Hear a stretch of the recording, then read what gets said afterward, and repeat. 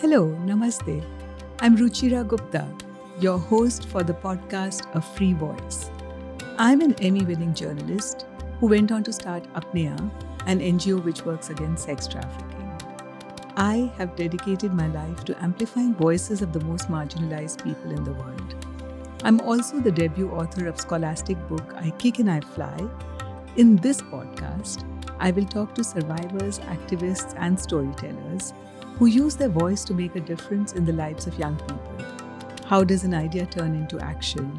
How do you change a tragedy into recognizing your own powers? Together, we will examine and reimagine the world we want.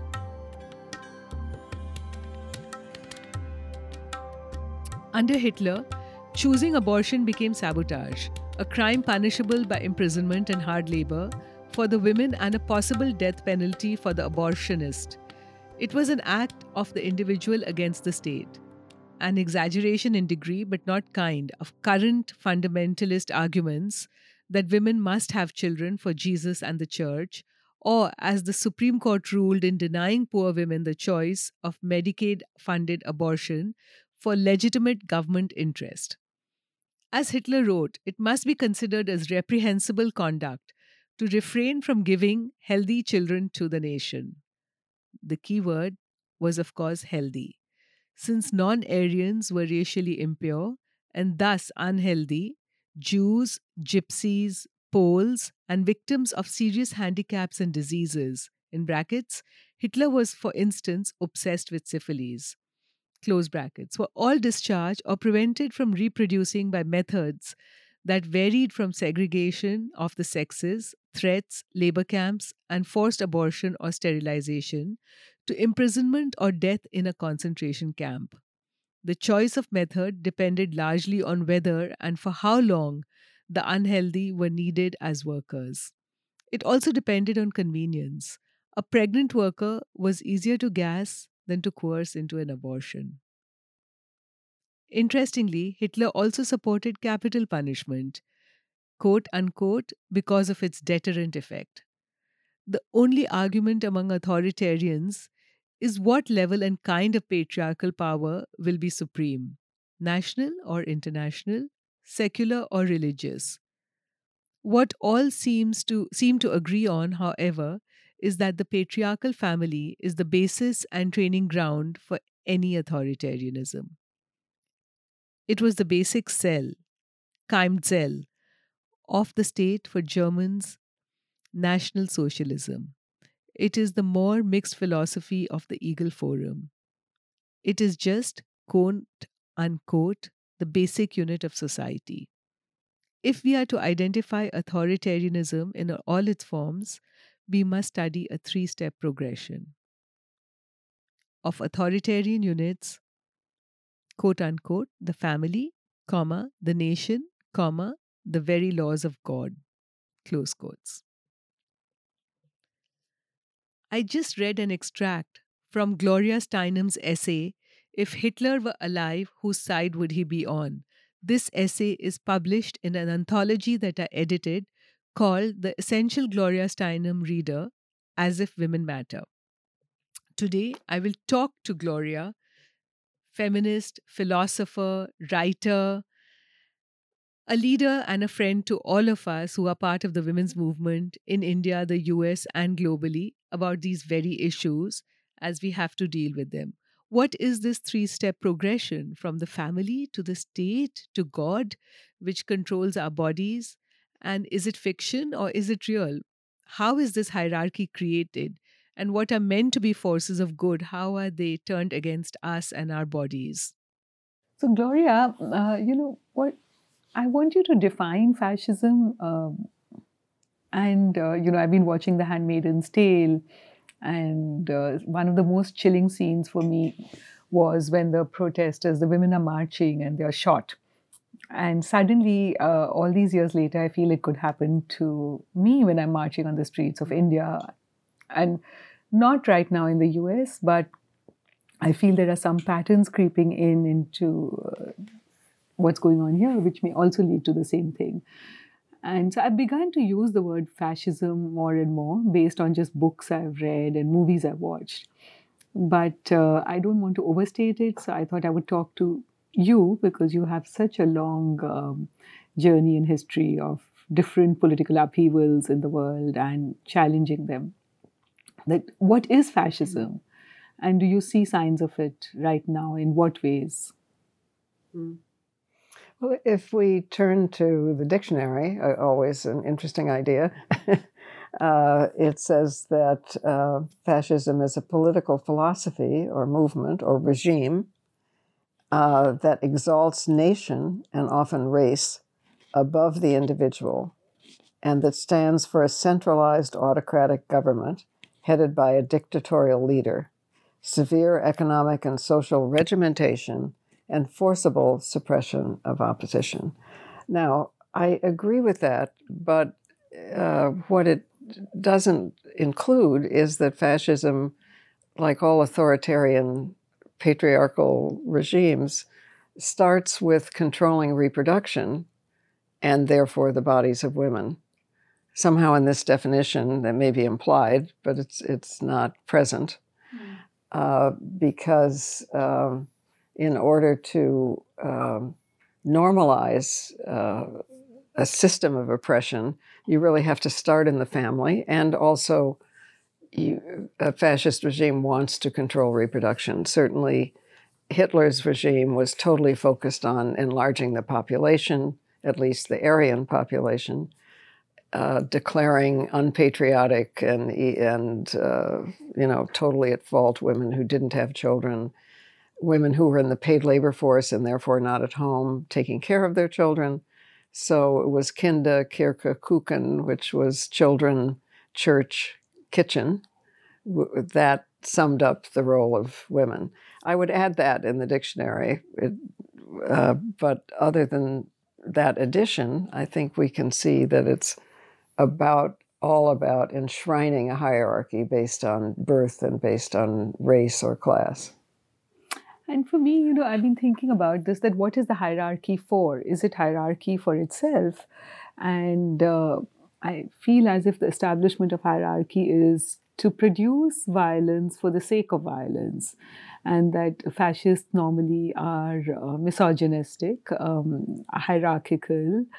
They like violence for the sake of violence. And ultimately, the main aim is war because they have some sort of attraction to destruction and hate. And of course, in the classical definition, they just say it's about race and about hierarchy and, the promotion of the race. But the promotion of the race means what? Like, to what purpose? Like, why would you promote a race?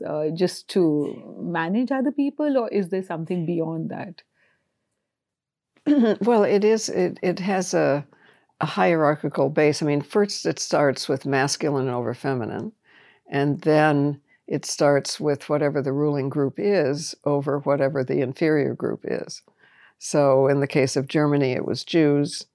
In the case of India, it's, Muslims. Dalits or Muslims. The definition of the members of the hierarchy may change, but the hierarchy is the point. The lack of democracy, the lack of self-rule from the bottom, and especially the lack of women's control over their own bodies, because you can't keep manufacturing over and over again a hierarchy if you can't maintain racism, you can't maintain the purity of the Aryan race versus the Jews and so on, unless you control reproduction. In fact, one of the reasons that Hitler came to power was that he cashed in on the backlash to feminism, which happened during the Weimar Republic, because more women were out in the public domain. They were in parliament. They were in the workforce. They had changed their hairstyles. They were cutting, hair was short, skirts were shorter. They were demanding childcare. They were demanding equal wages. And to many people who had come back from the war, many soldiers and people who felt humiliated, that Germany had lost the First World War. What Hitler did was turn this idea of humiliation into the fact that this was an idea of masculinity which would feed his fascist ideology, and that was to say that. You all were humiliated because you lost the war, and you lost the war because you lost your masculinity, and you lost your masculinity because you let women out of the house, and the entire family structure broke down. This the three Ks that you speak about, and he said, "I will restore family values." And of course, the things that he wanted to restore as family values was. He wanted to put women back in the house. He wanted to make sure women would produce, and he mentions the number again and again in different pamphlets and speeches, 4 children. I'm talking about women of the right race, the Aryan race, and the other races had to serve the families which were producing the Aryan children, so they could act as cooks, as maids, as cleaners, or just be sent off to concentration camps. And he also produced pamphlets on racial hygiene and all of that, and what the role of the women was. But at the same time, he banned or created quotas in universities for women. So he limited the number of women who could go in for higher education, saying this is not the role of women. So, and banned abortion. Women were jailed for having abortions. And something similar seems to be going on now, not in policy, but at least in rhetoric in both our countries. So while it's not there in policy, it seems like a precursor to fascism coming to America. And, so I just want your thoughts on that. Well, it is there in his policy and in the policy of many authoritarian religious groups state by state, where they're closing family planning and abortion clinics by various subterfuge of, requiring them to have the conditions of a hospital, which makes no sense. Actually, the anti-birth control, anti-abortion movement here murdered at least 8 people, and they seemed surprised over time that this didn't make them popular. So they switched from actually murdering doctors and firebombing clinics to using various artificial regulations to close down clinics, but the purpose is the same. Now, it does start with controlling reproduction, both in order to control women's bodies so that they will be forced to produce workers and soldiers and so on of the right race, and also to keep them from having children with the wrong race, whether it's Jews or Black Americans or, whatever the quote-unquote wrong group is. It does start with controlling reproduction. It is all about hierarchy and declaring a particular group superior by birth. My confusion, and I've been mulling over this for some months now, is it about hierarchy or is it about war? And well, you can't. I mean, I would say, just as you can't control half the human race, can't control the other half of the human race without violence, because we're all human beings, right?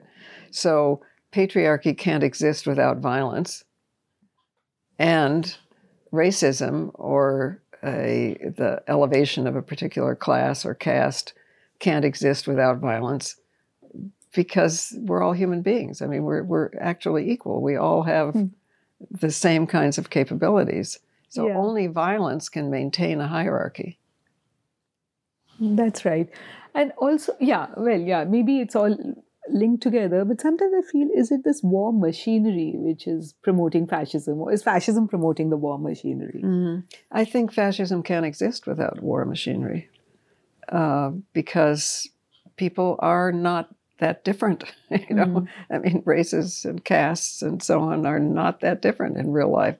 So the reason there's so much violence against women is because half the human race can't dominate the other half without violence. We are not unequal, in fact. Yeah, absolutely. Because in India too, when you were talking about how the control of women's bodies and their reproduction is integral to creating a hierarchy in fascism, what's going on is that our we have a vigilante group which was created in the 1920s called the RSS, which was set up after one of its founders went and met with Mussolini and visited the Fascist Academy of Physical Education and corresponded with Hitler, and thought that India needed to reject Hinduism and needed to create a militant ideology which they called Hindutva. And based on that ideology, what they wanted to really do was create a group of people who would guard a certain lifestyle of upper caste Hindus, and at the expense of everyone else who was living in the subcontinent.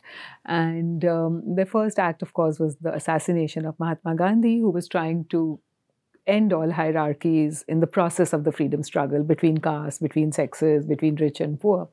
But then what happened was they were banned then, and when the ban was removed, they created a political arm, and which is the ruling party right now, the BJP.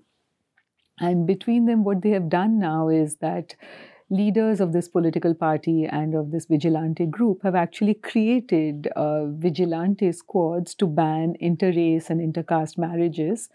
And they call interrace and intercaste marriages love jihad, saying that Muslims and Dalits are marrying upper caste Hindu women as a way of conquest and colonizing. And it's up to these warriors, these vigilantes, to protect the upper caste Hindu woman. And so they've created something called Romeo squads. And these squads prowl the countryside. And if young men and young women are dating in a public place and they are from different religions and castes, they are not just separated, but sometimes they are killed. And very recently, there was also a very strange case in an Indian court where a girl who went to college got married to a Muslim man, fell in love with a Muslim man and married him and changed her name to Hadia. She's 24 years old. And these vigilante squads actually went to court and said that she's the victim of love jihad, and so she needs to be separated from this man and she needs to be kept in custody, and this marriage is not legal. And the court, under no law of the land, because the woman kept insisting, I love the man. Her husband kept insisting he loved his wife. But they could do nothing because the Kerala High Court actually agreed to this, and she was separated and sent to her parents' house. And there were 13 police officers who were always standing at the gate. In any case, the husband fought the case. It went up to the Supreme Court. And finally, the couple is reunited. But without changing policy, they were able to break the law to enforce what they wanted. So there's vigilantism at like in a park, but it's also at the highest level into courts. But if it were the other way around, if it was a Hindu, especially high caste man, even raping a Dalit woman, that would have been all right. In fact, Gloria, there's actually a case like that. Right. I mean, there was a judge, as I remember, who actually said a Dalit woman cannot be raped by definition. That's right. In Rajasthan, there was a woman called Bhavri Devi who was raped by an upper caste man. And he said, but an upper caste man can never rape a Dalit woman. So it is about the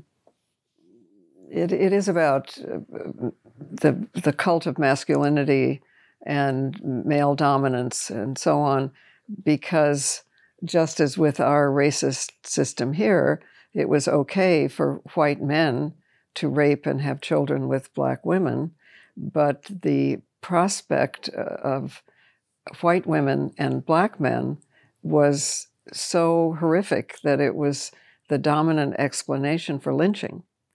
Whether it was true or not, that was how lynching was explained. And that's exactly what's happening with cow vigilantism and with love jihad. That is the basis of the explanation in India. Do you think that the fact that racism, there was so much effort to tackle racism in America, and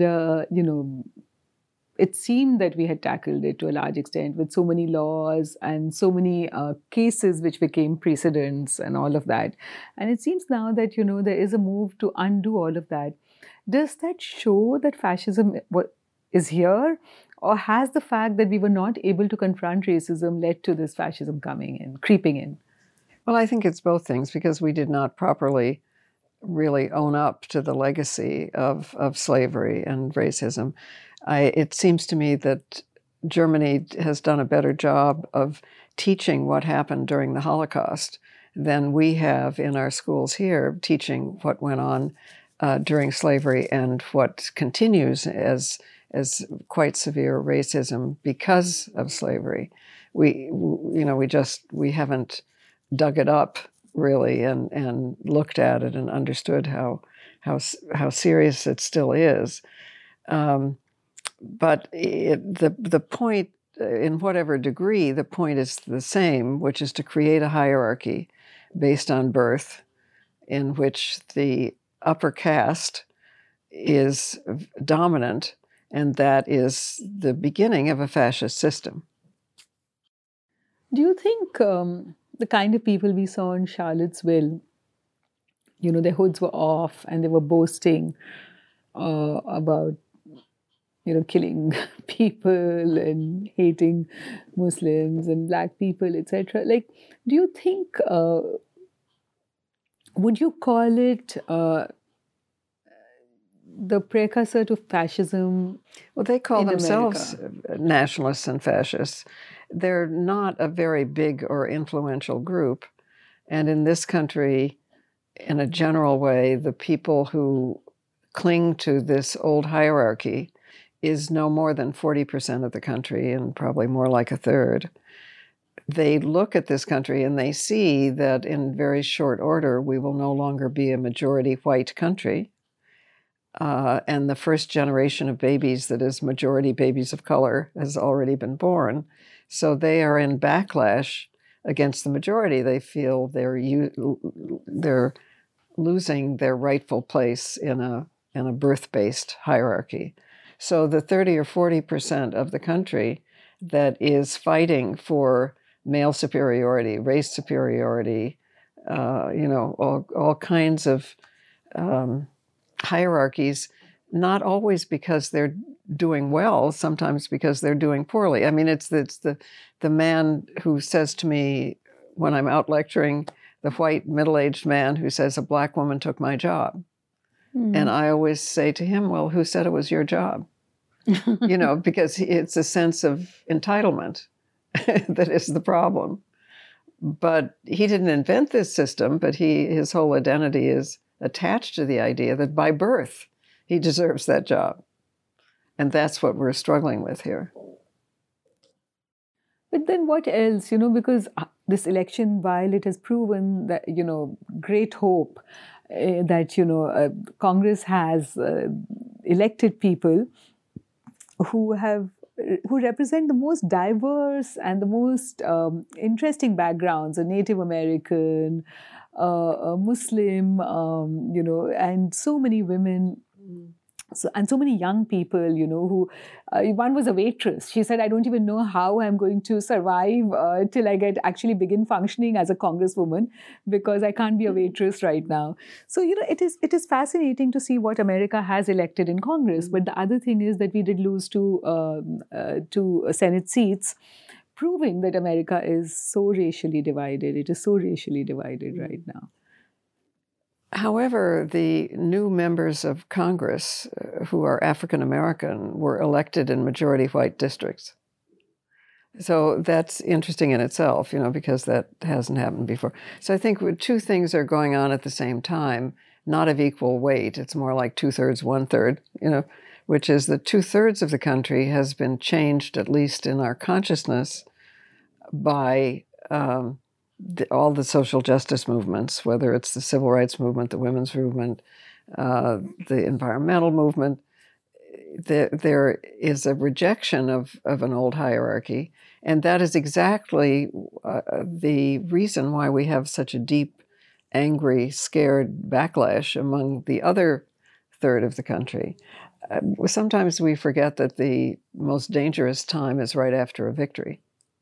And because we did succeed in changing the majority consciousness, because we had 8 years of Obama, the first African-American chief of state, there was this backlash. But again, it doesn't have the majority of the vote. I mean, he lost by 6 million votes. It's because of the peculiarity of our voting system. And the Electoral College actually was instituted by slave states in the first place. I mean, it doesn't have a good history. It's not that it isn't dangerous. It is dangerous because a third of the country could win, but it's important to remember that we are not equally divided. It is not 50-50, nothing like that. That's true. That's very, very true. To remember that, to give us strength, and to know we are stronger, actually. We just have to keep at it. Yes, because there's a great emphasis among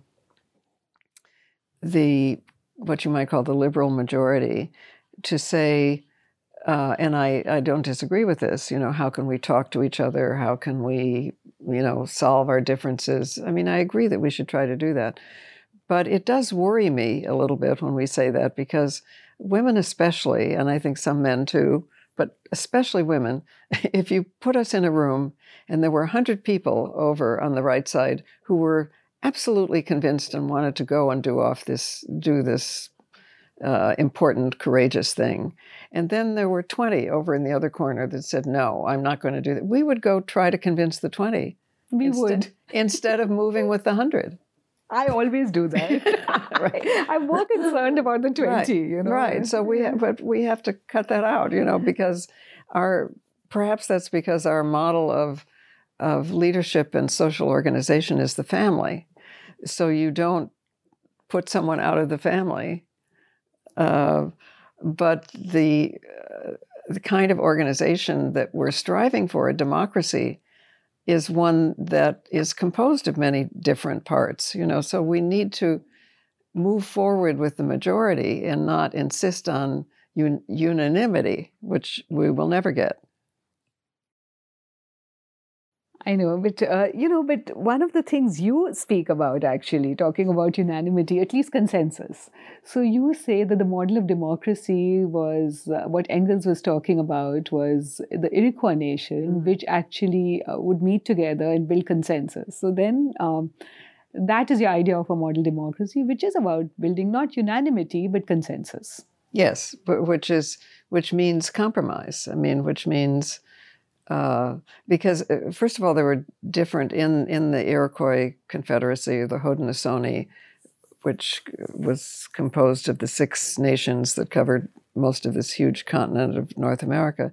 There were concentric talking circles that in which everyone could speak, and it was about consensus and compromise and mounted up, toward smaller groups. It was this that our Constitution was based on.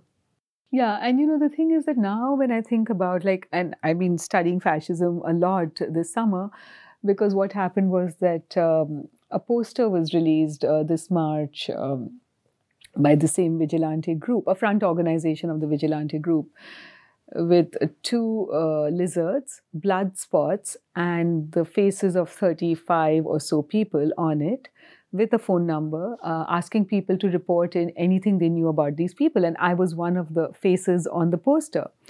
And the headline of the poster was "Propaganda Arm of the Left Wing." And I was thinking, I said, what propaganda? We are the ones talking about facts. And, how do we become propaganda? And I tried to track down the number, and I found it belonged to a man in a slum. But then I found the man in the slum worked for a think tank, which was of this vigilante group, the RSS. And so I did file a police complaint saying, should anything happen to me, then it should be attributed to this person and this group of people. But also, the reason I did it, I would not have taken it so seriously 25 years ago. And but now I did, because last year a friend of mine was shot dead outside her home in Bangalore, and she was a journalist, a little older than me. and she was investigating a story against these groups and relentlessly publishing it in her own newspaper. And so I feel sometimes I worry that, in India too, people would say fascism can never come to India. It's too diverse. It is too chaotic, and the states will resist and all of that, And fascism doesn't come till it comes. If we recognize it as what is coming, it might be easier to counter it now. Yes, no, we absolutely. We should always recognize injustice and the lack of democracy and the promotion of a hierarchy based on birth, not on accomplishment or talent or anything that's changeable. It's always dangerous. We have come out of a long period in which it was much more accepted, because certainly in my growing up years, being a female person and or a Black person you were much less likely to be able to progress in society than you are now. But of course, we still have huge, huge, huge injustices. Yeah, but that's what I'm saying, that we can say it's unjust and it's racist. And these are words which we've used. Are there any instances in history, or forget history, because history we don't even know. There was only this one instance of fascism that we know about. And it ended with war. But is there anything that any kind of tips that you can give us, that how do we counter this thing? At least it's at a much earlier stage in America. Well, it is called democracy in a general way, although democracy has covered a multitude of sins, racism and sexism and, no votes for Black men or women, But democracy was the goal. So one thing that's helpful is to remember that democracy starts with power over our own bodies, men and women. By that measure, women have almost never lived in a democracy, because we have almost never been able to decide when and whether to have children and been safe from violence, which patriarchy needs in order to control us and therefore reproduction. But it's still democracy as a goal, as we understand it, which and need to define it better, because we called ourselves a democracy when there was slavery. We called ourselves a democracy before women could vote. We're still calling ourselves a democracy when women don't have power over our own bodies, and when the police and other authority figures are still demonstrably racist. But democracy is still a pretty good goal. Self-governance from the body outward. It's always aspirational, but it's always something good to aspire to. More equality and more dignity.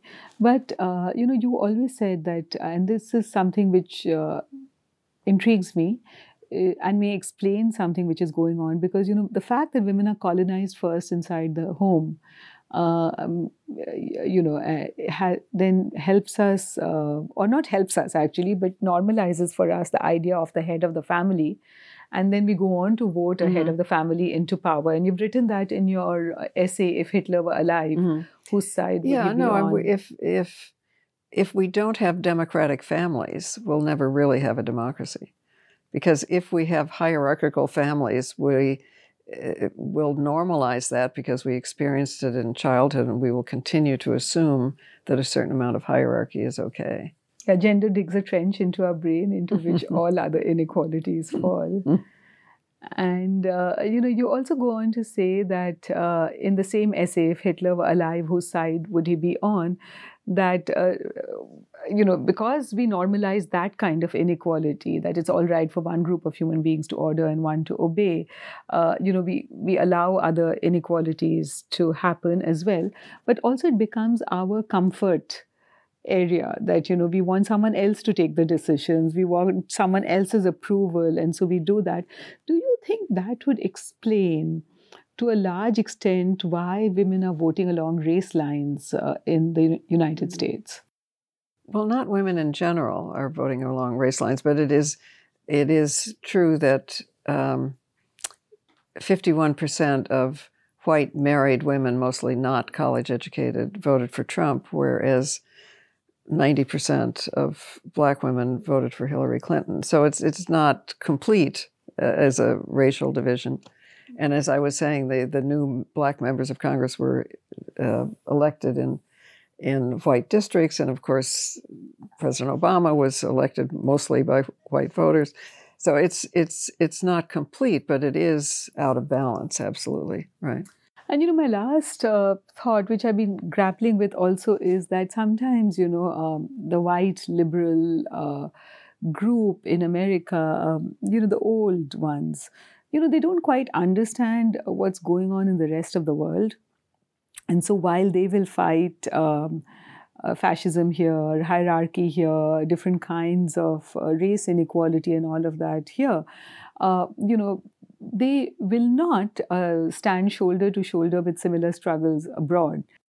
No, I agree with you that there is unequal knowledge because this country dominates media so much that people know this country way better than the people in this country know other countries. Yeah, that's right. So any tips? Well, I think it's important to do exactly what you're doing and explaining what's going on in India, and that the women's studies courses were wiped out coast to coast, and the free press is being restricted, and there are murders going on every day. Yeah, and students are on the run. Can you imagine students not going to university but running from pillar to post to not going to jail? Mm. Yes, no, absolutely. I mean, this is a case in which movements need to talk to each other because the official forms of communication are not. We should strategize how to get more people on interview shows saying what you are saying. That would be helpful. How to publicize websites where one can get the news that is factual and accurate about India. That would be very helpful. And what does feminism in the time of fascism mean? Well, it means full-time revolt because fascism starts with controlling women's bodies. So it's perfectly clear to us from the beginning, that this is the adversary. Yeah. Otherwise, we're literally cooked. No, I mean, that's where it starts. That's where Hitler started. I mean, among the first things, maybe the first thing he did was to padlock the family planning clinics and declare abortion a crime against the state. He ran on a platform of keeping women in their traditional role. It's so interesting to me how he managed to present the blue-eyed blonde Aryan race as, the goal when he himself was this short, dark-haired, mustachioed guy. Right. It's completely irrational, right? Horrible. Yeah, he was compensating for what he was not or what he aspired to. But there's one more thing I just remembered when you mentioned that you explained how a fascist is born, how a fascist is created. And you said that, I remember we were talking about Eichmann, and they only know two things, how to order or to obey. Mm-hmm. And well, Eichmann talked about, after he was taken captive and before he was tried, about his childhood in which he was beaten. He was not allowed the smallest decision. His every move was policed, and he transferred that annihilation of self and devotion to obeying authority to Hitler. He actually lived in Israel to get to know Jews better so he could persecute them better.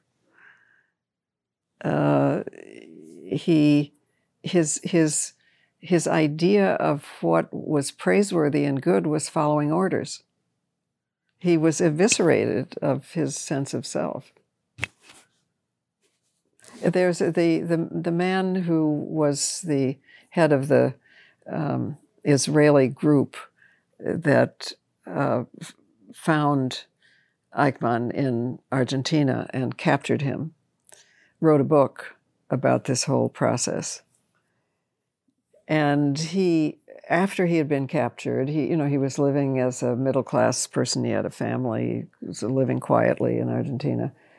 This Israeli man, whose name I don't remember, a wonderful man, was assigned to keep him in an apartment for a period of time until they could secretly smuggle him back to Israel for a trial. He was not supposed to talk to him, but of course you can't not talk to someone, you're looking after and keeping in an apartment. And he described Eichmann, who had been living on his own, but the minute he was captured, he completely capitulated. He asked, they would feed him food. He would ask, "May I take my first bite now?" He would sit on the toilet. He would ask, "May I defecate now?" He was completely eviscerated of any self-authority because he had grown up in such a hierarchy and transferred his adult life into Hitler's hierarchy. He only understood hierarchy. The Israeli said at the end of the book that if someone had asked him how to fight fascism before this experience, he would have said many things. Now, he said, it's how we raise our children. That is the single most important thing. I think I'll end there. That's good.